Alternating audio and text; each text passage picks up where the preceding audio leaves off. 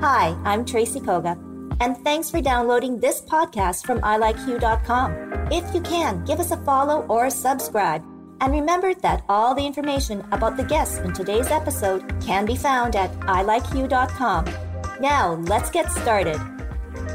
Bonjour, everybody. HeHo. It is the Festival du Voyageur, and the HeHo crew is here. I've got Susie, and I've got a special guest, Francine. And welcome, Francine, to the HeHo crew. Thank you so much for having me. It's not normally we ask you to come out in minus 22 degree weather, but, it is Winnipeg, and we are hardy. Occasion. Yes. Thank you, Susie. Yeah. I know. Yeah, just keep on pumping it up because that's right. we got to make Francine welcome here. Well, she's in fashion, so she knows there's no such thing as too cold. You're just not dressed properly, right? It hurts to be beautiful. Exactly. Yes, right? yeah, believe it or not, we're standing here in the cold in a Manitoba winter. We're going to talk about fashion, but right now, a little bit about Festival du Voyageur.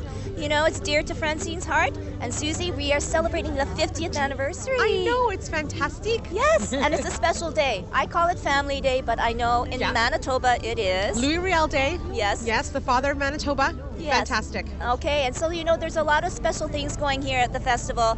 They're celebrating the Indigenous community as far as they contributed to the fur trade and all of their great history. And as well, they've honored Georges Forêt, who was the original Festival du Voyageur, first official voyageur, and also the founder of the festival. So pretty amazing. Fashion Winnipeg is about to launch, and I want to know more, and Susie wants more, definitely. So tell us about your baby. Okay, so it's called Fashion Winnipeg, and my main focus is to create a larger fashion scene in the city of Winnipeg. We have so much talent here, we have so much creativity, we have so much time in the winter to do stuff and to make products and sew things.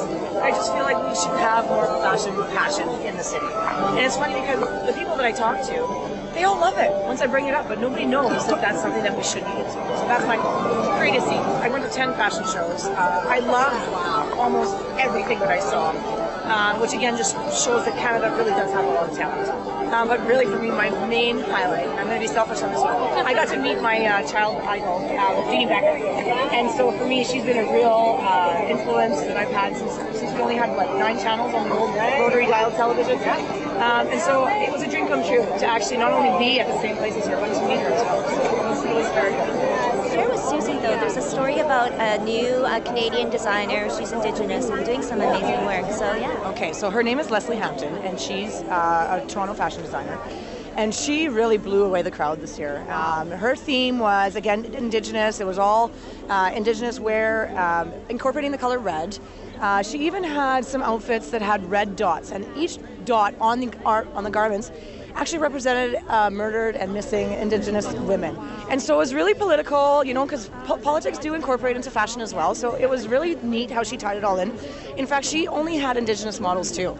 So that also, it was so well done. Yeah. She ran out of models. She ran out of models. Yeah. Could you imagine that here? Wow. Yeah. So it actually spurred a lot of debate as well, because where are all the Indigenous models? Now, was that the same week that they had the Indigenous model do there was a full billboard in downtown Toronto with an Indigenous model? I'm not even aware. Like that tie-in. It could have been tied into that. Okay. Yeah. I bet you that's maybe the rage what it was, Yeah, interesting. Isn't that, it's really super interesting, and now we can hear the drums too. Right, so, perfect timing. Yeah. Perfect timing. Yeah. There's a lot of growth, I think, in that industry. Absolutely. And inclusivity and diversity, I think, have always been sort of in the background, but now I think they're coming to the foreground, and I think that's really important for Canada especially. Oh, Agreed. I know, yeah. Agreed. And so, we're talking about family. She's got a lovely 10-year-old boy. You've got young kids and stuff like that.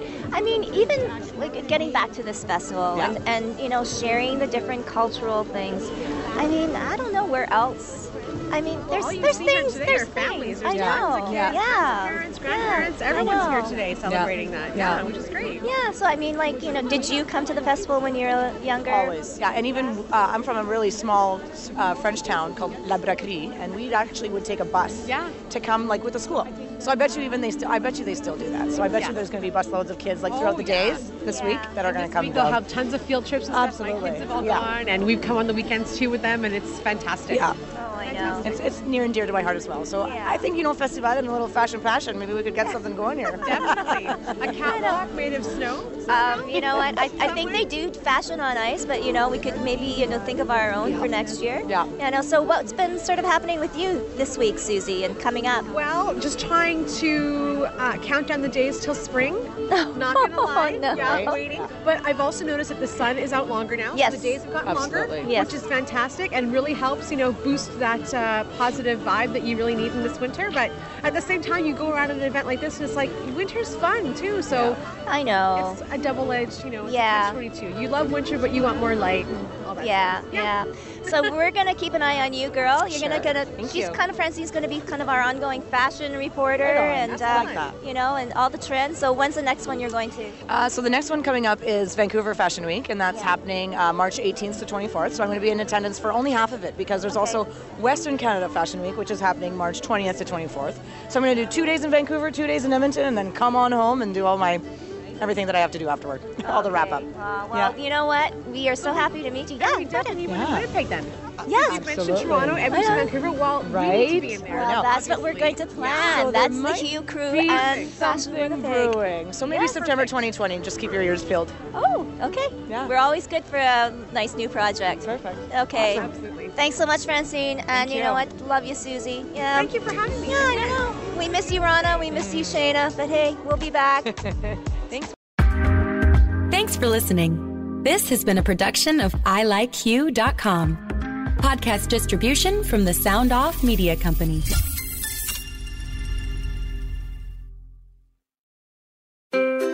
What happens when we play outside? We become healthier, both mentally and physically. We become more creative and more focused. We connect with nature, each other, and ourselves. Let's Take This Outside, a new podcast hosted by me, Marianne Iveson, an aspiring outdoor athlete and nature lover. I speak to athletes, outdoor professionals, and scientists about their connection to nature, how it affects their performance, and everyday life. Let's Take This Outside, available on Apple Podcasts, Spotify, and Google Podcasts, and at letstakeThisOutside.ca. Hi, this is Candace Sampson, the voice behind What She Said. My show is your destination for stories that not only entertain, but also educate and empower. Every week, I spotlight strong female voices from across Canada, women who are changing the narrative and driving change. Don't miss out on these inspiring episodes. Subscribe on Apple, Spotify, and Amazon Music, or head over to whatshesaidtalk.com. What She Said can also be heard on blasttheradio.com, Mondays at 5 p.m. and Wednesdays at 7 p.m. That's blasttheradio.com. It's time to dive into the stories that truly matter. Another Sound Off Media Company podcast.